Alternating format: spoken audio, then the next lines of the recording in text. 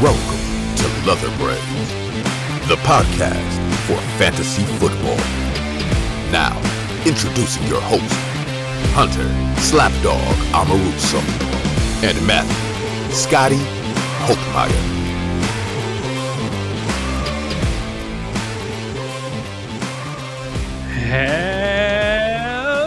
Hello, and welcome to Leatherbrains.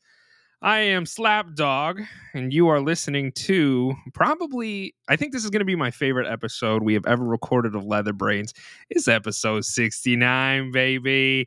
I am joined by the turkey caller, our producer extraordinaire, Scotty Del Rey, and it's Thursday. So, of course, we have Yeti with us as well.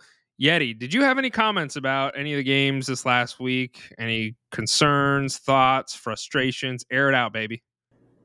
Oh, man. I just want to say I'm sorry for all the parlays that we have been putting in. I thought last week. How the fuck did those not hit?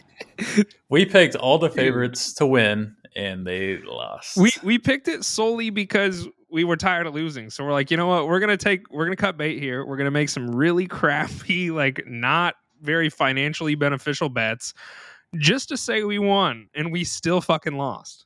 Yeti's parlay, literally, he suggested betting $10, and if you won, you would have won $12. And we still lost. Yeah, it was pretty sad. What did you guys think about the Chiefs-Bills game, though? Did it live up to the hype, or what? I think so. I mean, it did for me. I don't know. I think Scotty would have preferred a different outcome, but I enjoyed it. I thought it was a good game. I was hoping for more of a shootout for fantasy football purposes, but overall, it was a good game. Yeah, I mean, we didn't get the complete shootout that we wanted, but there was still a lot of offensive firepower. I thought it was a pretty good, pretty clean game by both teams. It was enjoyable to watch. I also like how the Chiefs' defensive coordinator is apparently teaching them jiu-jitsu, so that way they can just throw kicks whenever they want, and I think that's pretty cool. I'm all in for some kicks. Welcome aboard. If this is your first time here, welcome to Leatherbrains. As I mentioned earlier, this is a full crew today. We're going to be going over quite a few different things here. So we always kick off with our news. Then we're going to go over our starts and sits of the week. We got a little bit of degeneracy. That was a tough word for me to say there. And then we have our questions. So let's go ahead and get into the news. Let's get down to business.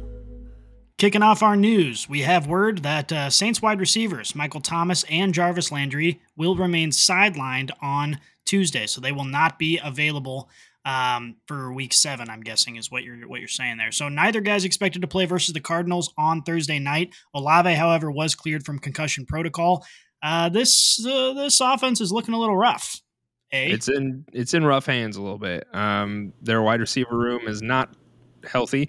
And it is worth mentioning as well, if you are a James Conner owner, he is a game time decision. So if Eno Benjamin is sitting on your waivers, highly recommend that you go grab him because he is definitely a play this week.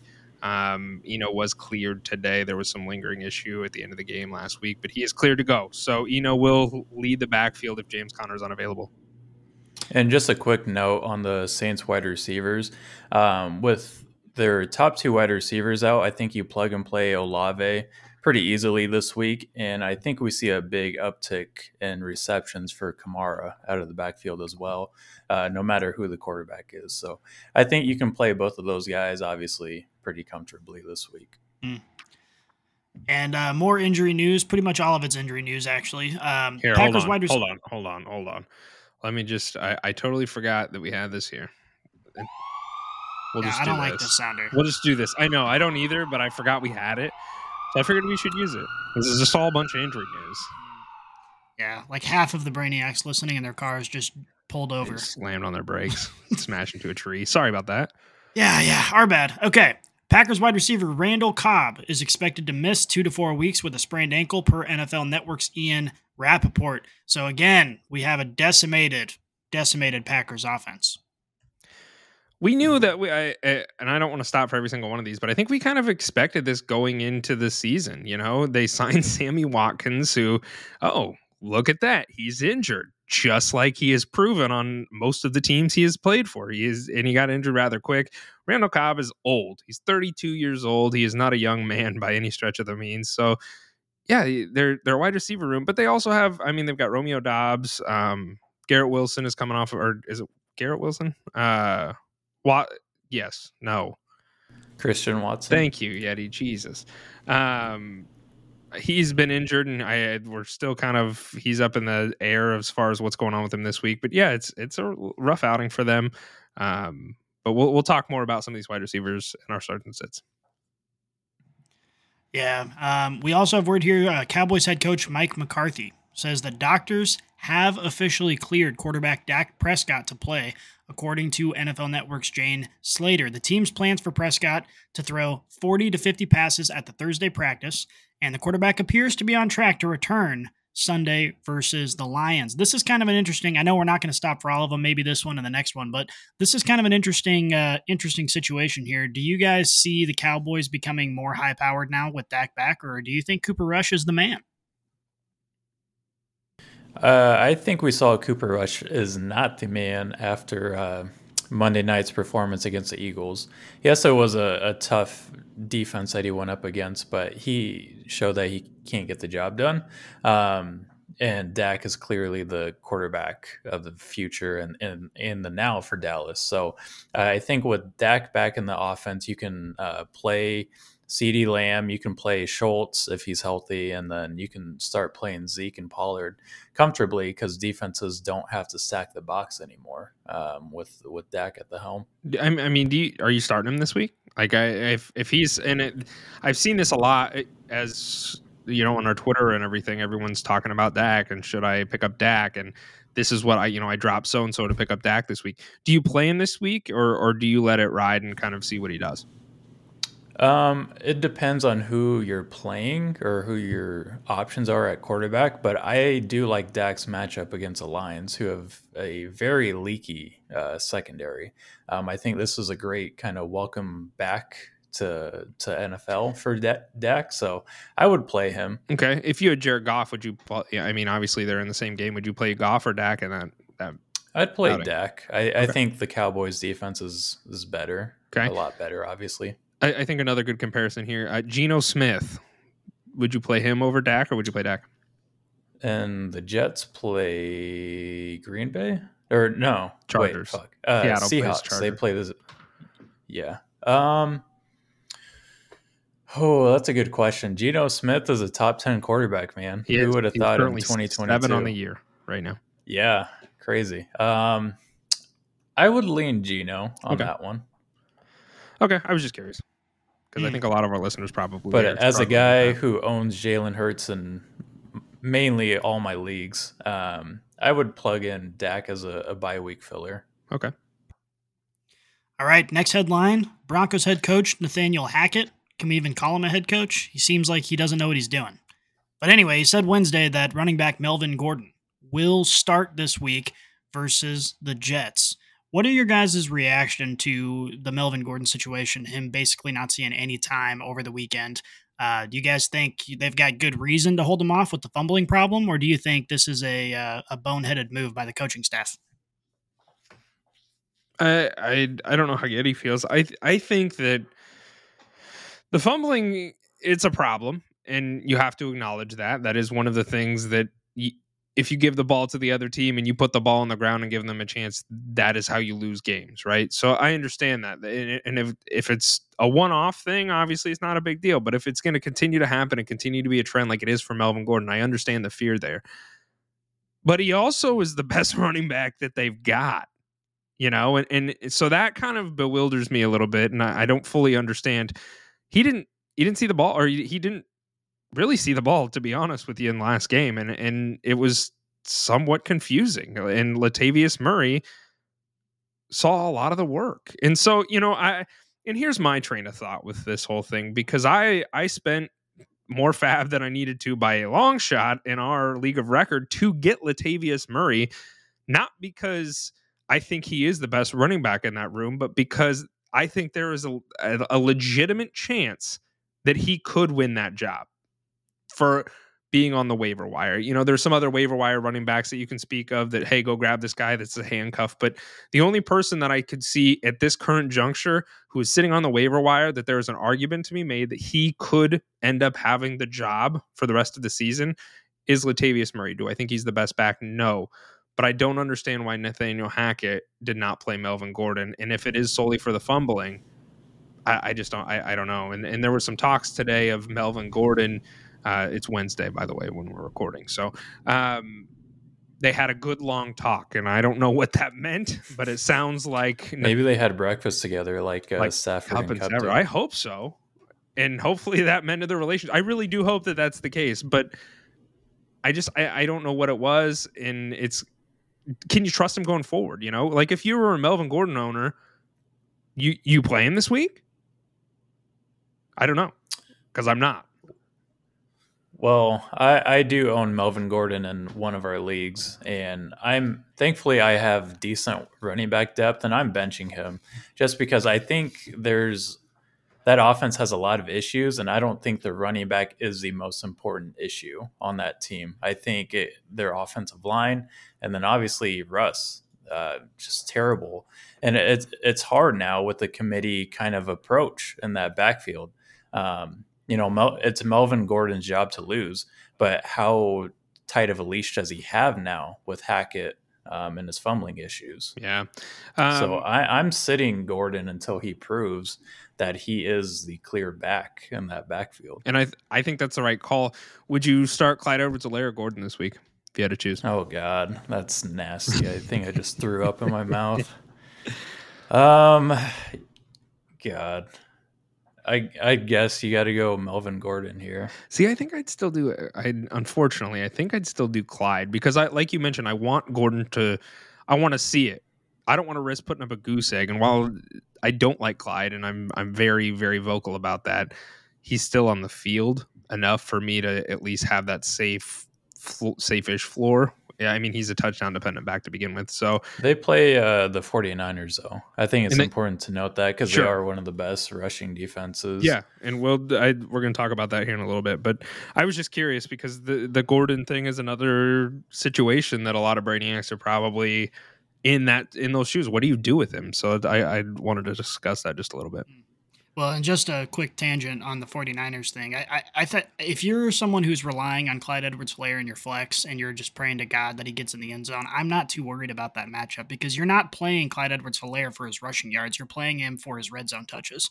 And if they're going to give him the ball on the 2-yard line, and we know the Chiefs are perfectly capable of putting themselves in positions to score, I don't think that affects Clyde Edwards-Helaire's value that much. Granted, his value is very low with me already, but I don't think that impacts it all that much because, all he's got to do is run 3 yards and get that touchdown to make it worth it. So, but I would play Melvin Gordon over Clyde Edwards-Helaire personally in that situation. Okay, so I'm just going to run through the last few here, just some information. So interrupt me if you'd like. Otherwise, I'll just go through all of them. Kenny Pickett did practice in full on Wednesday. That's a good sign for him and for their offense. Hopefully, Kenny Pickett will be back on the field in time for Sunday. J.K. Dobbins was absent from practice on Wednesday. Not a good look for him. Obviously, nursing that injury, so we'll have to keep an eye on that and see if he is someone that's active over the weekend. The Chiefs are regarded as a strong contender for OBJ, so just kind of a fun little piece of I can't think of the word I want, but news. It's not news. I mean, it is news, but it's not news because it's not real. Speculation, maybe, yeah. So it's something to keep an eye on there. I think the Chiefs could probably use a wide receiver, so I would be all on board with that. Plus, he's hilarious, so I dig that also. Darren Waller missed practice on Thursday despite being expected to play in Week 7, so keep an eye on that situation there. Rashad Bateman did return to practice in full on Wednesday, so expect to see him on the field. Jonathan Taylor also returned to practice in full. As well as Nyheim Hines. And I'm sorry to interrupt you, but I want to mention that. Deion Jackson was kind of a waiver wire ad last week that finishes the RB1. At this point, I think he's probably droppable. So if you're considering that, he is a running back 3 on that team, and you could probably drop him. Well, and since you interrupted me, I think this might be a good time for a little bit of conversation. Jonathan Taylor sitting at running back 34 right now. Obviously very underwhelming considering he was drafted number 1 overall in most leagues. Seeing how well Deion did, Are you more optimistic for Jonathan Taylor going forward? Yeah, I am. But at the same time, yeah, I think I am. I think I would be. He's got to do better, right? I mean, that's the mentality that you take when this happens. Deion Jackson had a very usable game. I mean, he saw 12 touches on the ground. He saw another 10 targets through the air, which is very, very impressive. We've seen the rushes for sure with John Taylor, but we really haven't seen the passing down work as much for John. That's something I hope improves because he can do it and he does it, but Hines kind of fills in that role as well. And because they were both out, we saw Deion Jackson have to do both. I think you go up from here. I don't think there's a world in which, I mean, he had a bum game against the Titans, and that's kind of where he banged his ankle up, and then he had a bum game against the Chiefs. Really, the only good game he's had this year is against Houston, and I am of the belief that he does do better as the season progresses and this team starts to kind of click a little bit more with Matt Ryan. But they're all Yeah, and even though he's missed 2 games now, he still leads all running backs with 24% opportunity share. So you shouldn't really worry about Jonathan Taylor because he is still seeing the volume. Even in games where they are trailing, he is rushing the ball. Yeah. He is due for some positive regression, and it's important to note that he got off to a slow start last season as well, and he turned it on later in the season. That's obviously good news for our listeners, but I do think as the season goes on, defenders, they get tired of trying to tackle these guys like we've seen with Derrick Henry over the past 3 years. As the season goes on, he gets stronger. And I think that's going to be the case with Taylor because he is a big physical back. And I just don't think defenders want to see him in the hole, obviously, as the season goes on. So I don't really have any worries about Jonathan Taylor. If you want to get him, I think he could be a good. I mean, obviously, he's not going to be discount, cheap, but not a buy. But yeah, exactly. I think you could get him at a discounted price. Let me ask you if you. We're going to talk about this a little bit because I added it into the notes. I tweeted a hot take today. Mostly involving Nick Chubb, but it's sort of an ancillary way brought up Jonathan Taylor. If you have Nick Chubb right now, the number 2 running back on the year, would you trade him for Jonathan Taylor? If I had Nick Chubb, yeah, I would trade him for Taylor straight up. Perfect. Okay, so 2 more pieces of news here. Maybe a little bit of conversation with this one. Sam Darnold is designated to return from the IR. Does this make you any more optimistic about your DJ Moore shares? I think it's got to. I say that. I will say, and Yeti, you own DJ Moore, so I'll let you really speak to the heart. I don't own DJ Moore in anything, but I think that it's not necessarily Sam Darnold so much as the fact that Robbie Anderson's not there for me if I was a DJ Moore owner, because Robbie Anderson was technically the wide receiver too in this offense. And so I think that DJ Moore is even more solidified, which isn't saying much, all things considered. Sam Darnold, I don't know, maybe he'll come and look like he did the first couple games last year and he looked like he was getting shit done.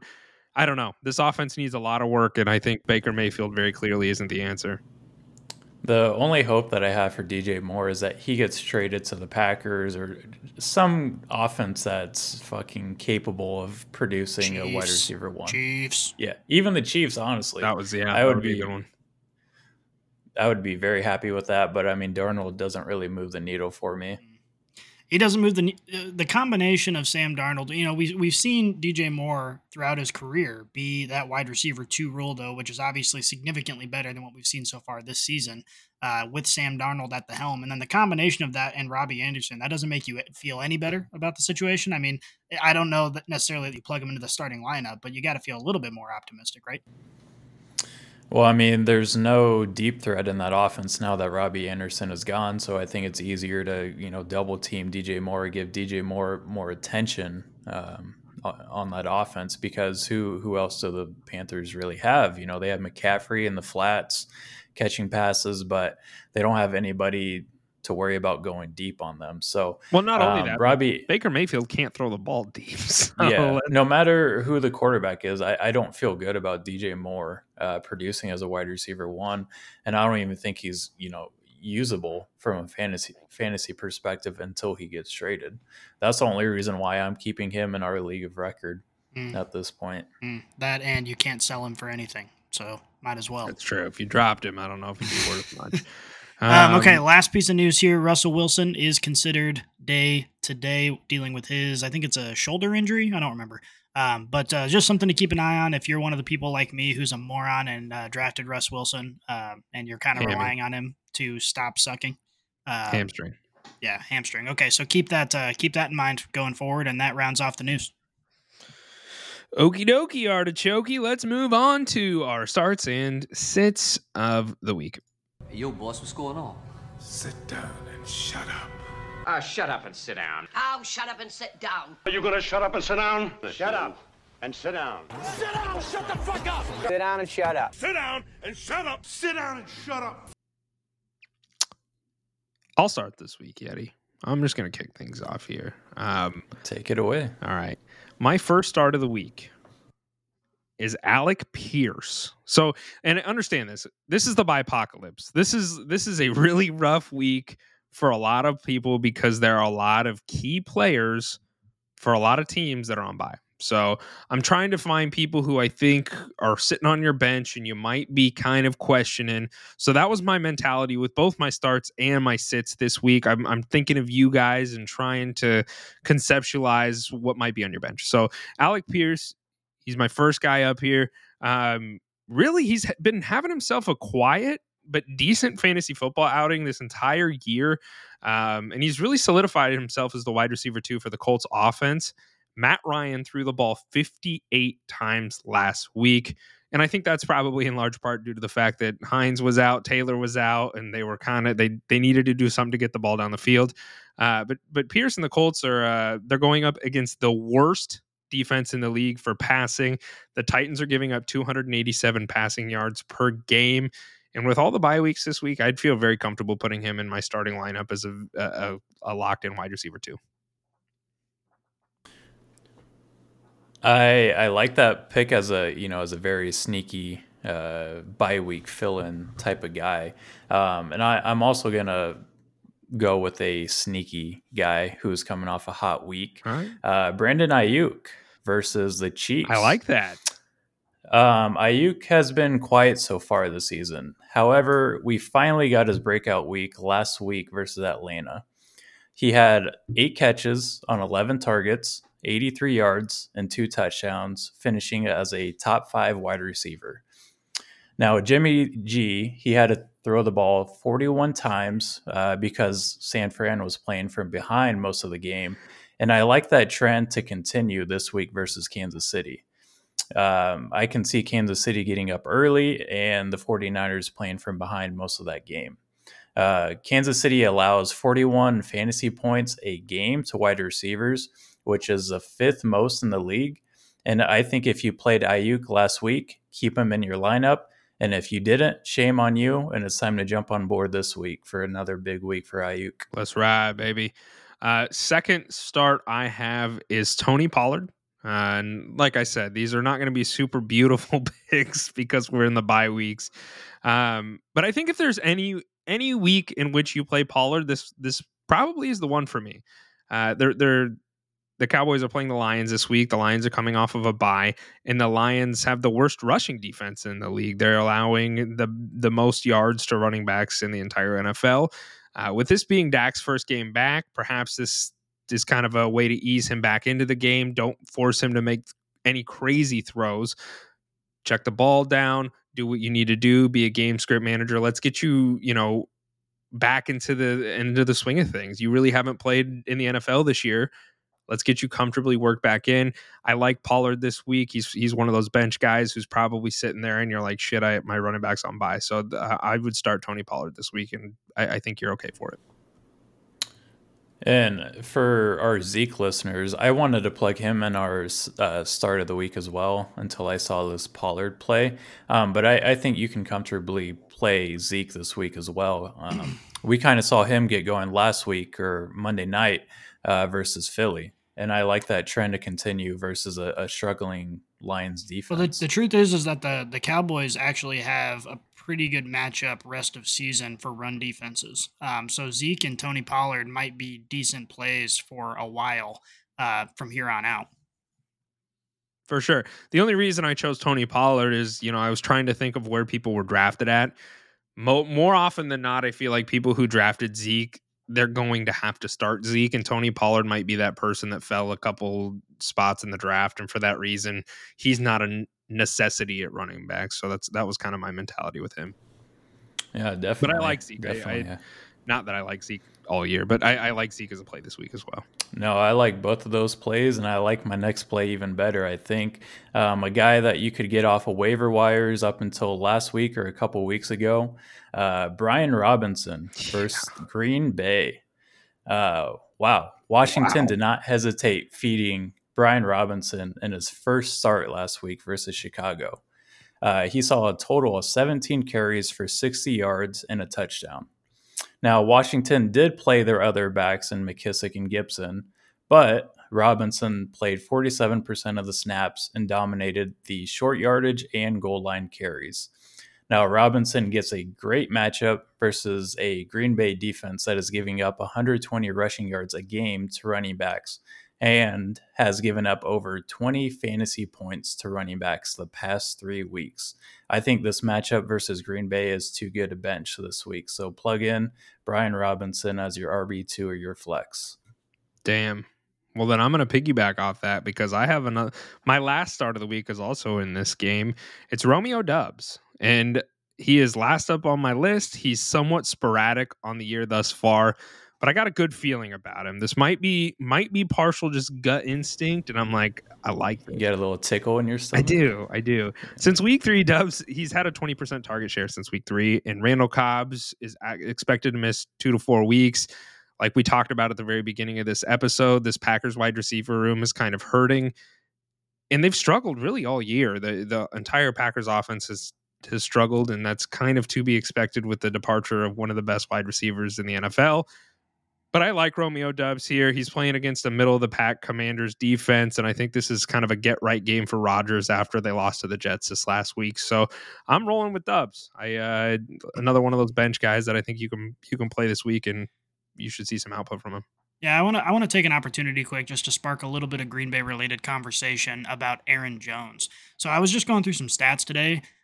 Despite the fact that he's been pretty disappointing, he is still on pace to have 50 catches this year and I think he's ranked 7th among running backs for routes run on dropbacks. So he's still heavily involved in this passing game. They're just not throwing him the ball. Do you expect positive regression on that front going forward? Slaps, any thoughts on that? I don't know. He really is a case study because right now he's running back 15 on the year. I expect him to be part of the receiving game because we all did at the very beginning of the year. We said both him and AJ Dillon are going to have to be an integral part of this offense. And I don't know, because Aaron Jones thus far has really disappointed you for where you drafted him at in fantasy football. He's not been great. AJ Dillon is probably the better value solely because you drafted him a few rounds later, but neither of them have been incredibly impressive. And I don't know if that might continue to be status quo for them because Aaron Rodgers, he throws the ball down the field to his receivers a lot. That's what he's good at. But his receivers are also not named Devontae Adams anymore, and that's part of the problem. So I don't know. I don't see this. It's ugly, to be honest with you. And if I owned Aaron Jones, I think the panic button probably got hit or is about to get hit because AJ Dillon's there too. They're in a timeshare. We knew that going into this entire situation. And so far, he hasn't put out a lot of fantasy football output for your team. And I think there's a couple things with Aaron Jones. I was just looking at their past 4 games.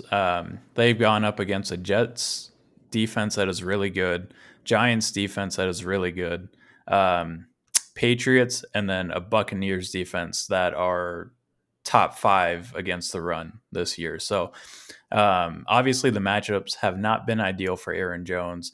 And the second point I want to bring up is that his snap shares are kind of they're very inconsistent with AJ Dillon. Last week we saw Aaron Jones dominate the backfield snaps, but then this week it was a complete split versus the Jets. So we don't know what we're going to see with Aaron Jones. But I do think his schedule does get a little easier. And I think, once he does see a easier matchup, if he has a big performance, I think he could be a sell high kind of guy if you're feeling bearish on him. Yeah, I don't know if I would personally, but that's who I got from my last start of the week. Eddie, do you have one more? Yep. I'm playing your boy, D-Hop. Yo. We welcome back D-Hop this week. Baby. Yes, he's fresh off of his latest steroid cycle, so let's plug him in. I just want to say the timing of DeAndre Hopkins' return is perfect, as the Cardinals just lost Hollywood Brown for at least a month. And the matchup is great for a struggling offense. The Saints defense gives up the fourth most yards to wide receivers with 189 yards per game. And the Saints will be without their top cornerback, Marshawn Lattimore, this game. So I don't think there's any need to wait and see how D-Hop looks. I think you can just fire him up. Like I said, fresh off a steroid load. Yeah, no, he's jacked. He's got a lot of testosterone flowing. Juiced, bro. He's rested. Marshawn Lattimore, I think he's ready to go. Life is good for D-Hop right now. So, yep. I know a lot of people probably be like, yeah, duh. But I know there's going to be some listeners who are like, should I wait, with D-Hop coming back? Should I wait and see how he does for a week before I plug him in? But no, I don't think there should be any hesitation. He's going to be treated as the wide receiver one on that offense, as he should be. And I think he's going to finish as a top 15 wide receiver this week. Let's ride, baby. All right, we're going to move on to our sits. So I will kick this one off as well. The first person I've chosen is somebody who I would have once considered the waiver wire darling of the year. He certainly started out that way, but is starting to lose his shine a little bit. He's currently wide receiver 22 on the year, and as the season progresses, it is slowly getting worse. This gentleman's name is Curtis Samuel. In his last 3 games, his target percentage has gone down by 33%. And now, because Carson Wentz is injured, he has the stinky Heineke as his quarterback. That is a problem. It's also worth mentioning that the Packers have the best passing defense, and they only allow 164 yards per game. That could be because, as you mentioned, Yeti, the teams are just running the ball all over them. So maybe that lends to that statistic a little bit. But regardless, not a great outlook for Curtis Samuel. He was somebody who you probably picked up off waivers, and you probably threw him in your flex, and you were probably okay with that. I don't know if I would do that this week. I would try and pivot and maybe find somebody else. For our listeners who do have any part of that Washington offense or Washington wide receiver room, I should say, I think the wide receiver I like with Heineke in is going to be Scary Terry.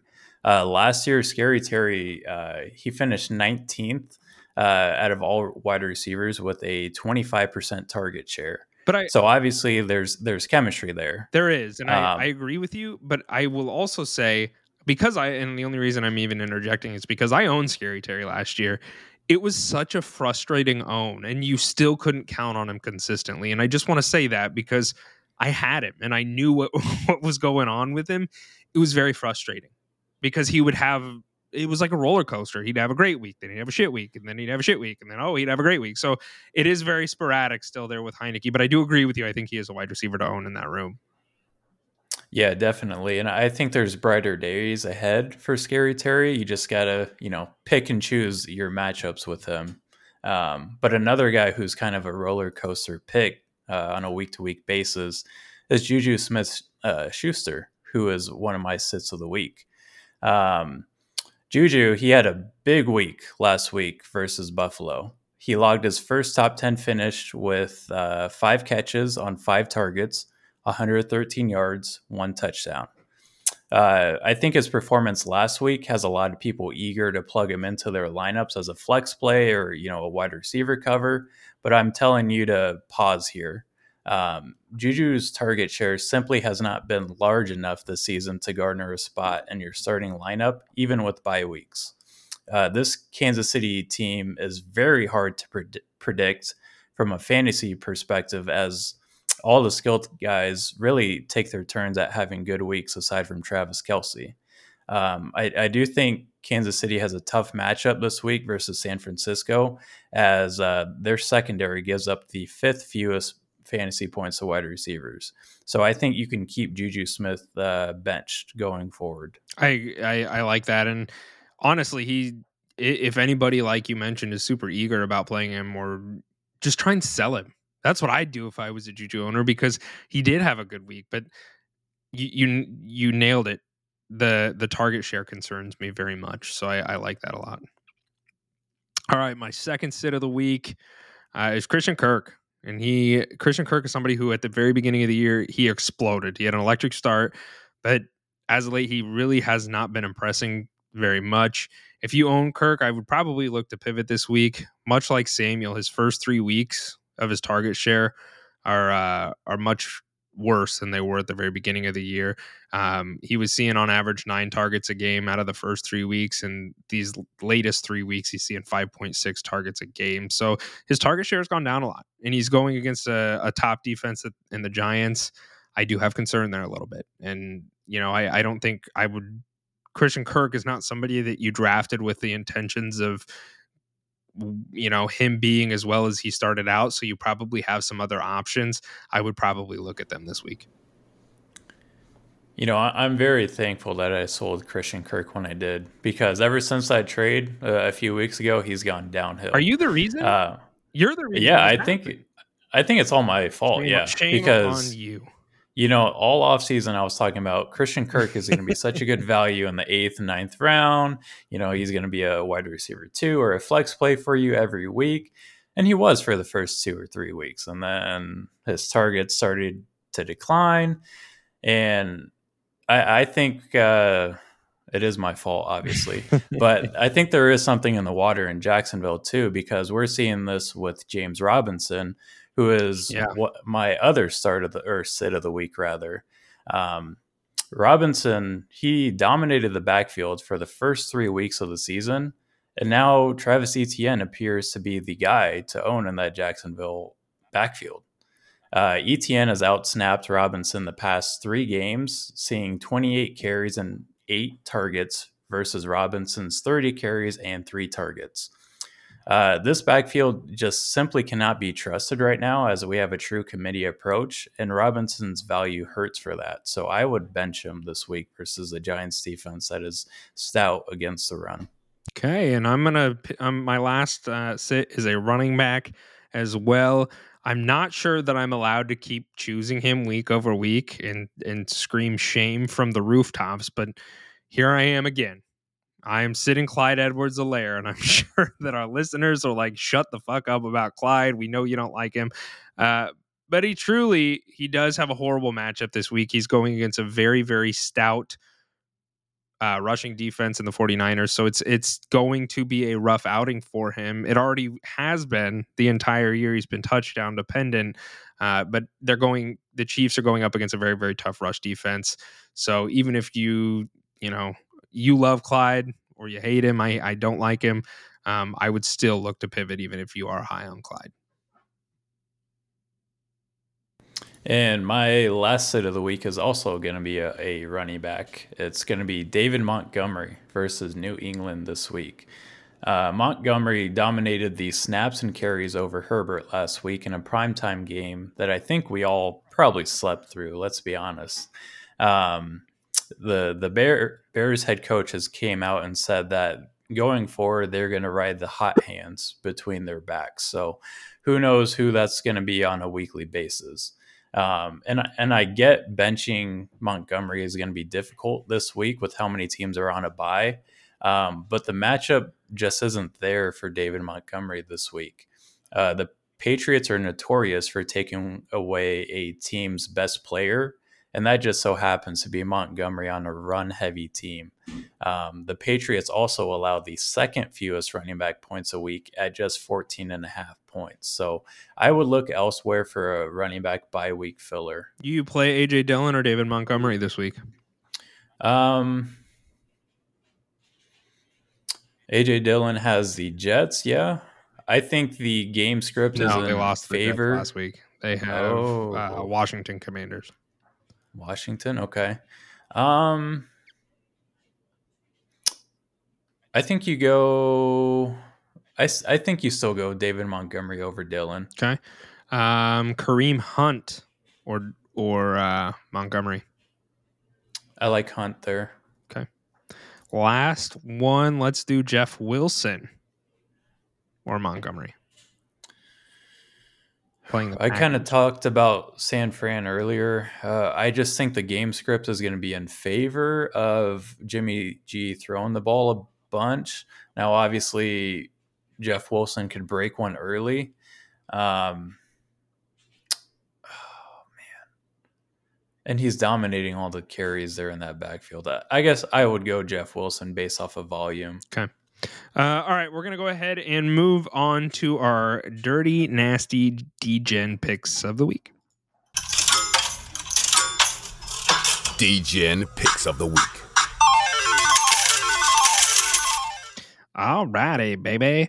We're actually going to start with a sleeper parlay as we always do. So it's a player prop. You can do this on Sleeper. You can do this on Prize Picks, Underdog. There's a lot of different places. So wherever you're doing your player props at, ride with the Brainy Axe. I am taking Playoff Lenny over 30.5 yards receiving. They are playing a Carolina defense that is sad and atrocious, not just as a defense, not just as an offense, but as a team. They're poop. So I like Playoff Lenny here at over 30.5 yards receiving. He has done it since week 3. He's done it every single game. Tom Brady is checking it down to him a lot. Lock me in at 30.5. I like it, and I like mine even more. I am betting on Jamar to get at least one touchdown against Atlanta. Jamar is has the second highest red zone target rate, only behind Travis Kelce, and he's playing an Atlanta defense that allows the 6th most points to wide receivers. So I think there's a good chance Jamar and T. Higgins both have big games. I bet Jamar gets in the end zone this week. And my pick of the week is Christian McCaffrey over 39.5 receiving yards. Christian McCaffrey has seen 18 targets in the 2 games that PJ Walker has started for the Panthers. And to note, Christian McCaffrey has gone for 89, 50, and 81 receiving yards in the past 3 games. I like that trend to continue against the Buccaneers this week. So give me Christian McCaffrey over 39.5 receiving. Ride with the Brainiacs on our player pick parlay. Now, Yeti and I both have our... these are parlays as well, so I don't know what you call them. I was going to call it the Big Dog parlay. It's where we bet on games parlay. And that doesn't sound very, glamorous, but that's what it is. So we screwed up collectively. We bet that the Packers would beat the Jets. Shame on us. We should have known better. Don't you have to eat soap or something now? Shit, I think that was the bet. Yep. That I'd eat soap if it lost. Yeah, I'm pretty sure that's what we said. I personally wanted to make you have to bet on the Panthers for the rest of the season, but that's not fair because that's just losing money. That's all that's going to happen. And then one time, if they actually win, I'll win all my money back because the odds are so crazy. So we failed. We picked the easiest parlays to win you very minuscule money because the risk was very minimal. And we still fucked it up. So I'm done. I'm just going to go with what I want now. I'm done trying to be nice. I'm done trying to concoct some money-driven scheme. I'm just going to roll with Slapdog's parlay. We're taking the Cardinals money line versus the Jets at Saints, minus 134. I'm rolling with my team. I'm rolling with D-Hop. I'm rolling with Kyler. Unfortunately, I miss Hollywood already, but We're going to be okay. I think we're going to win this game like we talked about earlier. And then I'm going to take the Giants money line versus the Jaguars. I don't know what is going on with the Giants team, but they are winning games. And I think that they're going to beat the Jags here. The Giants are actually not favored. The Jaguars are currently favored. So it's plus 132. This is it. This is Slapdog's parlay. It's two things to happen. It's plus 306. $10 will win you $30.60. Let's ride, baby. How about if this doesn't hit, you have to run shirtless down the Vegas Strip this weekend? This is scary. Okay, but if it does hit, then what happens? I'll give you a hug. That's not worth it. I can give you a hug for free. I'll put 20 on black for you. Do I get 20 if it hits? Yes. All right, deal. Let's ride. All right. My parlay of the week, it's going to be very simple. Back to the basics here after trying to get too cute. We just got too far away from home base. That was our problem. Yeah, we were at Lost Puppies, far away from our home, and we just strayed too far. Yeah. So it's time to get back home. We're back. I'm going to start off my two-leg parlay with the Titans, 2.5 point favorites against the Colts. Tennessee is coming off of a bye week, and Mike Vrabel is a master after a bye week. He is 4-0 straight up and 4-0 against the spread after a bye week, covering by a whopping 19 points per game. And Tennessee, they just played the Colts a couple weeks ago, and they won 24-17. So I like the Titans to cover 2.5 points at home this week versus the Colts. And then my last leg is going to be Seattle +6 versus the Chargers.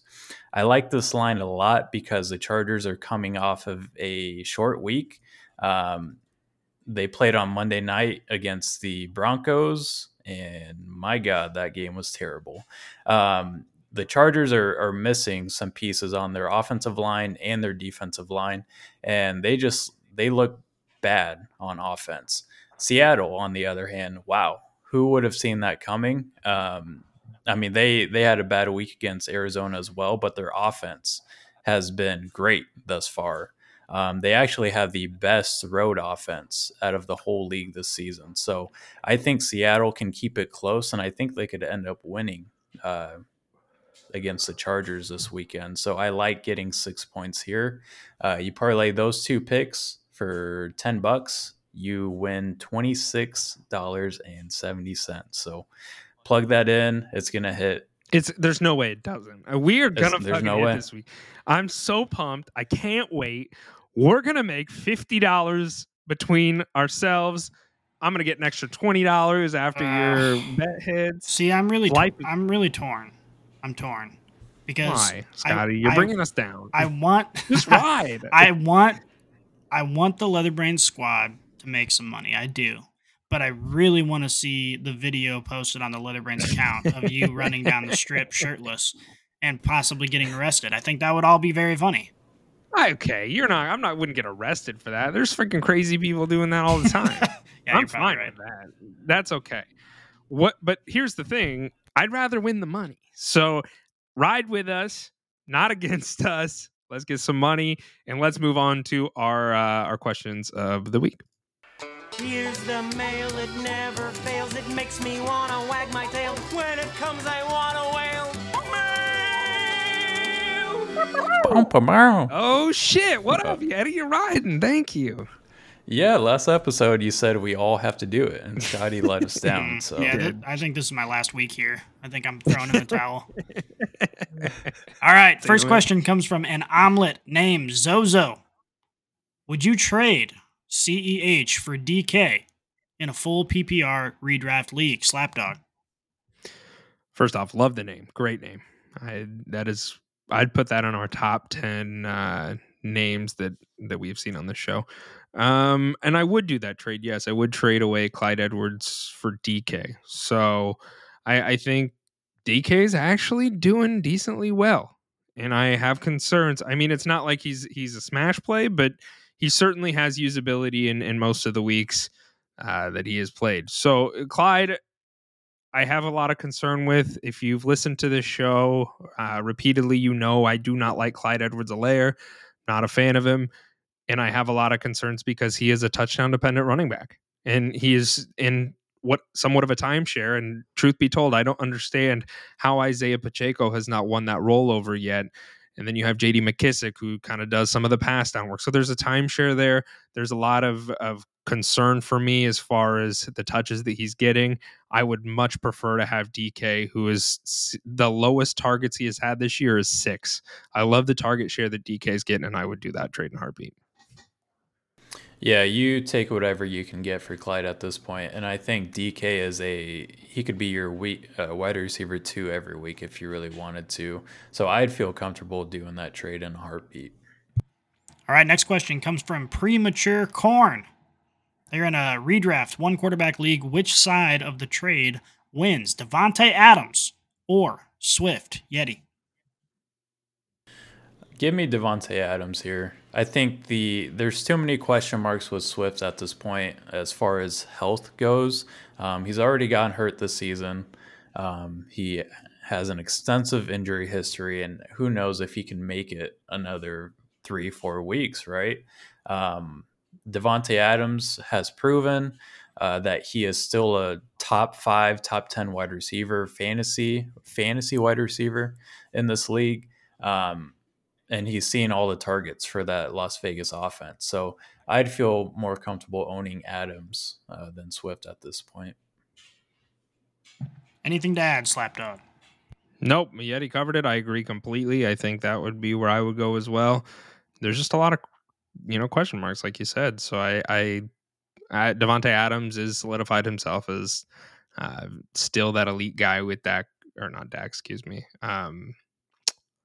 Derek Carr, Jesus, with Carr. Put some respect on his name. Yeah. Although I don't know if you should respect Derek Carr, because while I was exploring some statistics this week, I discovered that Davante Adams has the lowest percent of catchable balls of any of the top 20 wide receivers right now. I think it was at 55%, something like that. So just over half of the balls thrown his way are considered catchable. But that just goes to show how great of a wide receiver he is, because he's making some crazy catches. Mm-hmm. So, and I think he's got 52% of his targets. So 55% of them are, or 55% of them are catchable, and he's only got like 1 drop on the season. So, yeah, give me Adams. Give me Adams over Swift. All right, this question comes from Maniac Muffin, and it is for Slapdog. Which side of this trade wins, Dameon Pierce or Michael Thomas and David Montgomery? What really sucks is you could have traded Dameon Pierce for David Montgomery straight up, not but 3 or 4 weeks ago, and probably gotten away with it. But now you have to give up a little bit more. I'm taking Pierce on this one.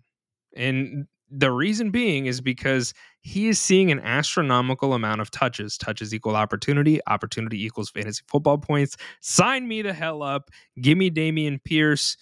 And I think Lovie Smith even came out and said he wants like 20 touches a game for Dameon Pierce or something like that. Something crazy. So I like Pierce here, man. And David Montgomery, I have concerns. We talked about him earlier in the hot hand with him and Khalil Herbert. And I do think Khalil Herbert is the better running back. Michael Thomas is dealing with injury. I do like Michael Thomas, but I want a healthy Michael Thomas. Give me Pierce. Yeah, and Pierce is getting RB1 usage thus far with the 20% opportunity share, which is top 10 out of all running backs so far this season. So I would much rather have that RB1 usage versus a wide receiver 2 and then a running back 2, low end running back 2 on a given week. So I go with the Pierce side here. Next question comes from Andromaniac. He asks, which side of this trade are you taking, Mike Evans and Darren Waller or Davante Adams? Yeti, another one. So this pains me to say, but I think Darren Waller might have cashed out. My boy got paid and he can't stay healthy. And I think we might be seeing the end of Waller a little bit. Now, that might come back to bite me in the ass. Maybe he stays healthy the rest of the season, but I haven't seen it with him thus far through 6 weeks or through the weeks he's been healthy. So I have a lot of concern there with Darren Waller.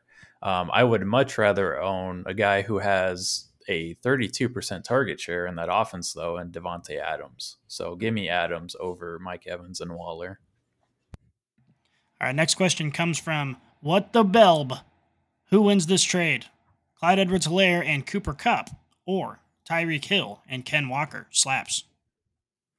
This one, initially when I first saw this, I was like, man, this is really close. But the more I think about it, the more I think that it's not as close as I originally anticipated. I'm going to take Tyreek Hill and Kenneth Walker on this one, solely because I don't like Clyde Edwards-Helaire. And I just went on a small tangent about him earlier. But the thing is Cooper Kupp is probably the best wide receiver to own in fantasy football. Justin Jefferson, I could see an argument for, but Cooper Kupp he's probably the guy to own, right? And so when I look at this, I see Tyreek Hill and I'm like, man, Cooper Kupp is still the guy to own, but Tyreek Hill is usable, right? He is still a wide receiver one. He's getting wide receiver one numbers, and he's still doing great for fantasy football. So you could put them side by side. Cooper Kupp wins, but it's still usable fantasy, and I'm okay with that. So then I look at Kenneth Walker versus Clyde Edwards-Helaire, and it's very clearly Kenneth Walker for me. He has earned this role. He's a better running back. That team is utilizing Kenneth Walker as their main featured back, and Clyde Edwards-Helaire is not that person. So I'm going to go Tyreek Hill and Kenneth Walker on this one. Yep, I 100% agree with you, Slaps, and I just wanted to note that Cooper Kupp and Tyreek Hill are wide receiver 2 and wide receiver 3 on the season, with Hill only trailing by 15 points in PPR formats.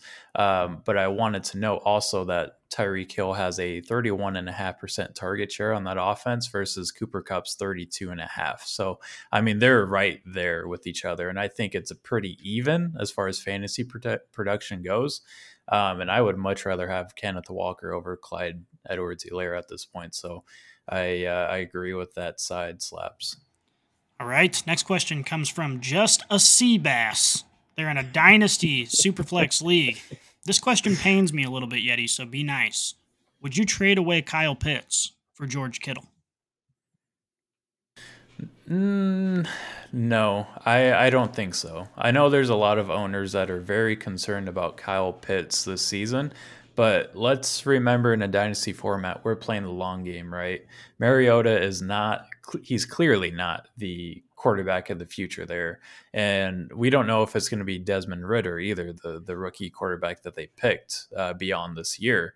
But I do think there are brighter days ahead for Kyle Pitts. He's an elite tight end. He's just not on a good offense right now. This offense doesn't pass the ball. They are second, and they throw the ball the second fewest times in the league. So the volume just isn't there for Pitts right now. So I see the reason to be concerned. But as far as long-term goes, I would much rather have Kyle Pitts over Kittle. Yeah, I would agree. I mean, Kittle's 29 years old. We've already seen him kind of get the injury bug a little bit, and that's problematic. Kyle Pitts, while you mentioned is not on a good offense, is young, and he's a freak of a human being. He is 6'6", 250 pounds. It's a giant human being, and they just got to figure out their offense. They need a better quarterback. Now, let's flip the script for just a little bit here. If this was a redraft format, would you trade away Kyle Pitts for George Kittle? Scotty. This is just mean. This is tough. It's mean, is what it is. I know, but you have Kyle Pitts, so you can put yourself in the shoes. I do. The way that I see it is Kyle Pitts has got the upside. I do think that, we look at this passing offense, which is basically non-existent. But when they do throw the ball, he's basically got 2 targets, and Kyle Pitts is one of those 2 targets.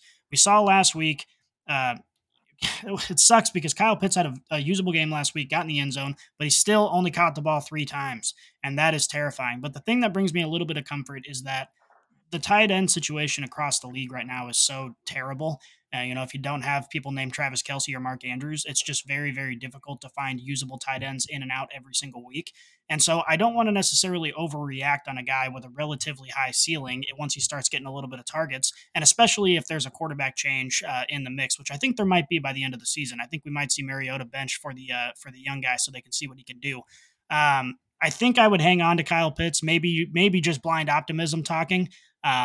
Obviously Kittle is the better option right now, but I think Kyle Pitts is the higher ceiling going forward for the rest of the season. And I don't know. I'm not going to hang my hat on that, but that's what my gut tells me. Okay. Yeti, do you agree with that?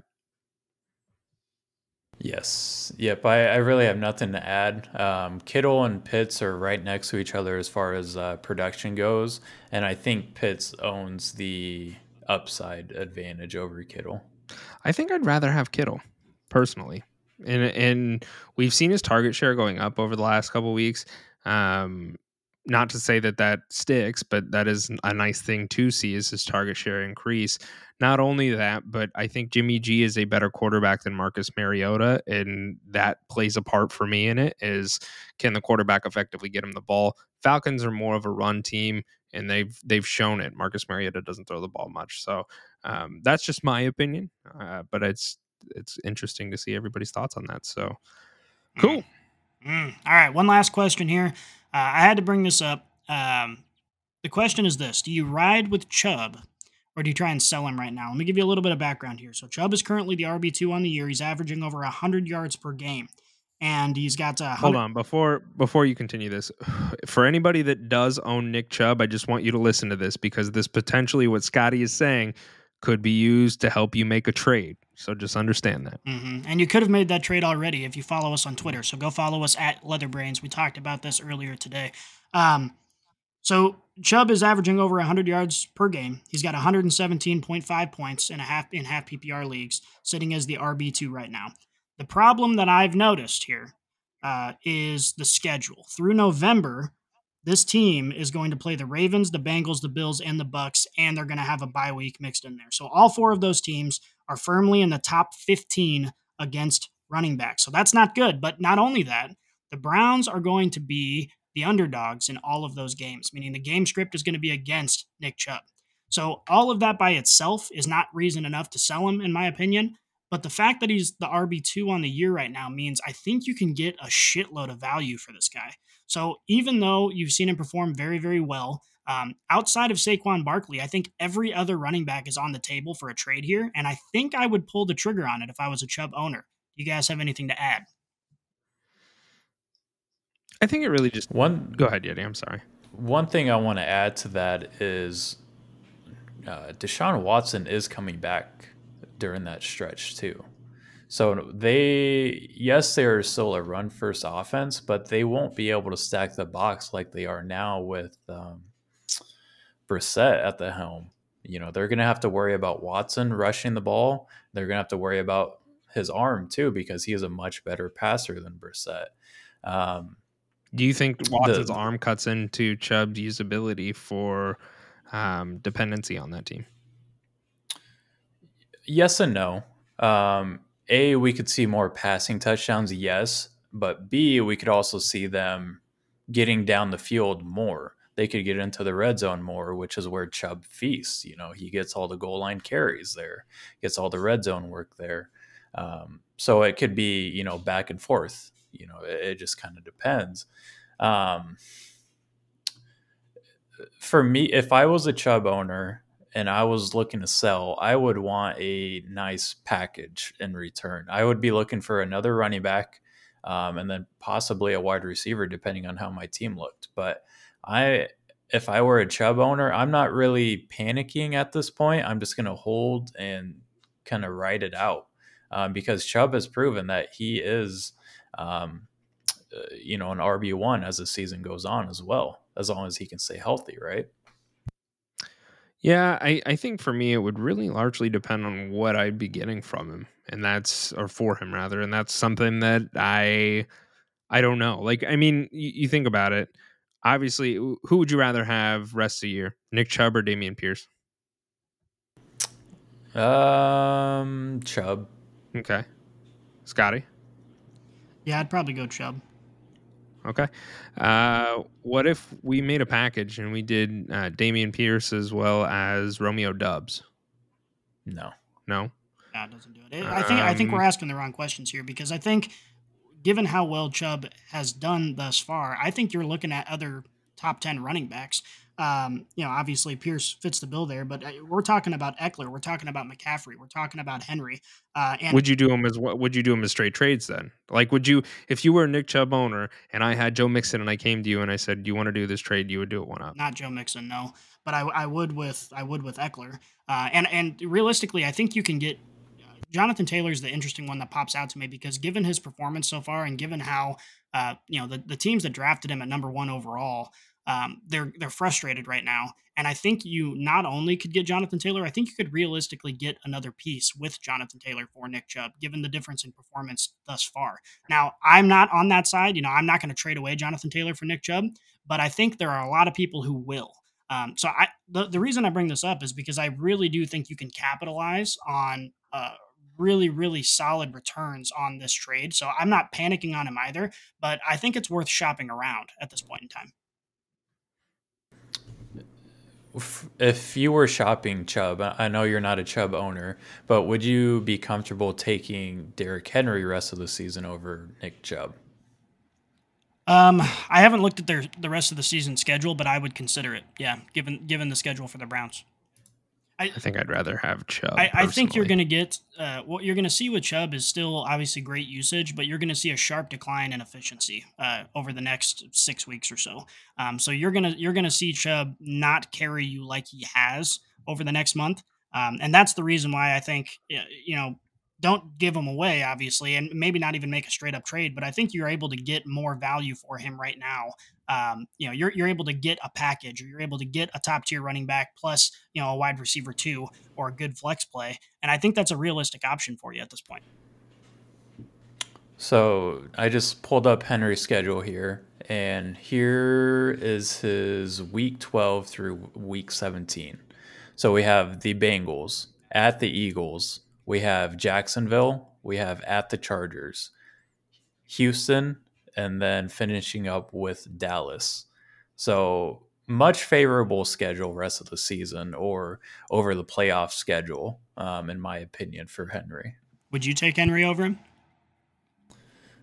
I think so. I shit on Derrick Henry in the offseason. I thought that offense would struggle a lot, and I had concerns about their offensive line.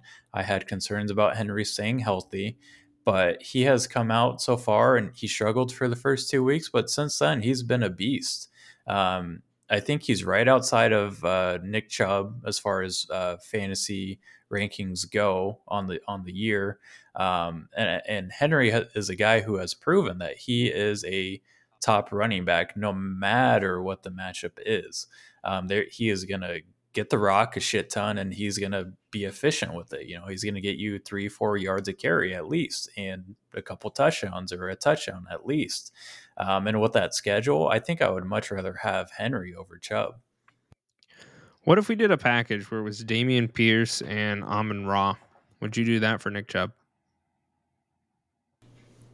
I think so. I would as well. If my wide receivers were struggling, yeah. And not even if I was struggling at wide receiver, I think Amon-Ra is a solid low-end wide receiver 1 every week. Okay, let's go a little bit lower down on the board then.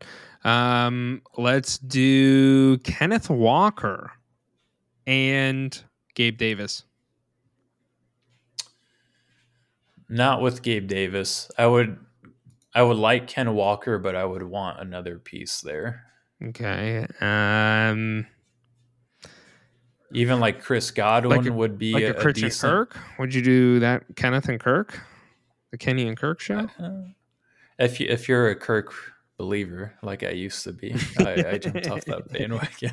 All right. Well, I think that's all the Chubb talk we got for the rest of I like the that episode. Chubb talk. Yeah. So we appreciate you guys tuning in. If this is your first episode with us, we greatly appreciate it. You are now officially a Brainiac. Welcome aboard. As Scotty mentioned earlier in the episode, go give us a follow at Leatherbrains on Twitter. We are actually doing a free jersey giveaway. It is a signed Cam Akers jersey. Yes, I know he may not be with the team. We didn't know that when we bought the damn jersey, but go give us a follow over there on Twitter and a retweet. It's a free jersey. And all you got to do is be following us, retweet us. So that is, I think that's all the time that we got. Gentlemen, did I miss anything? Nope. Okay, perfect.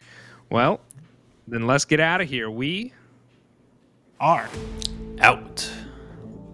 Thank you for listening to this episode of Leatherbrains. If you enjoyed the show, please consider subscribing and leaving a 5-star rating on your favorite podcast app and YouTube, as well as following us at Leatherbrains on Twitter and Instagram. If you're looking for specific fantasy advice, including draft advice, trade insight, starts and sits, or even if you want our thoughts on your sports bets, please feel free to send us a DM on Twitter for an answer and a chance to have your question featured on a future episode. Again, thank you for tuning in, and we'll be back before you know it.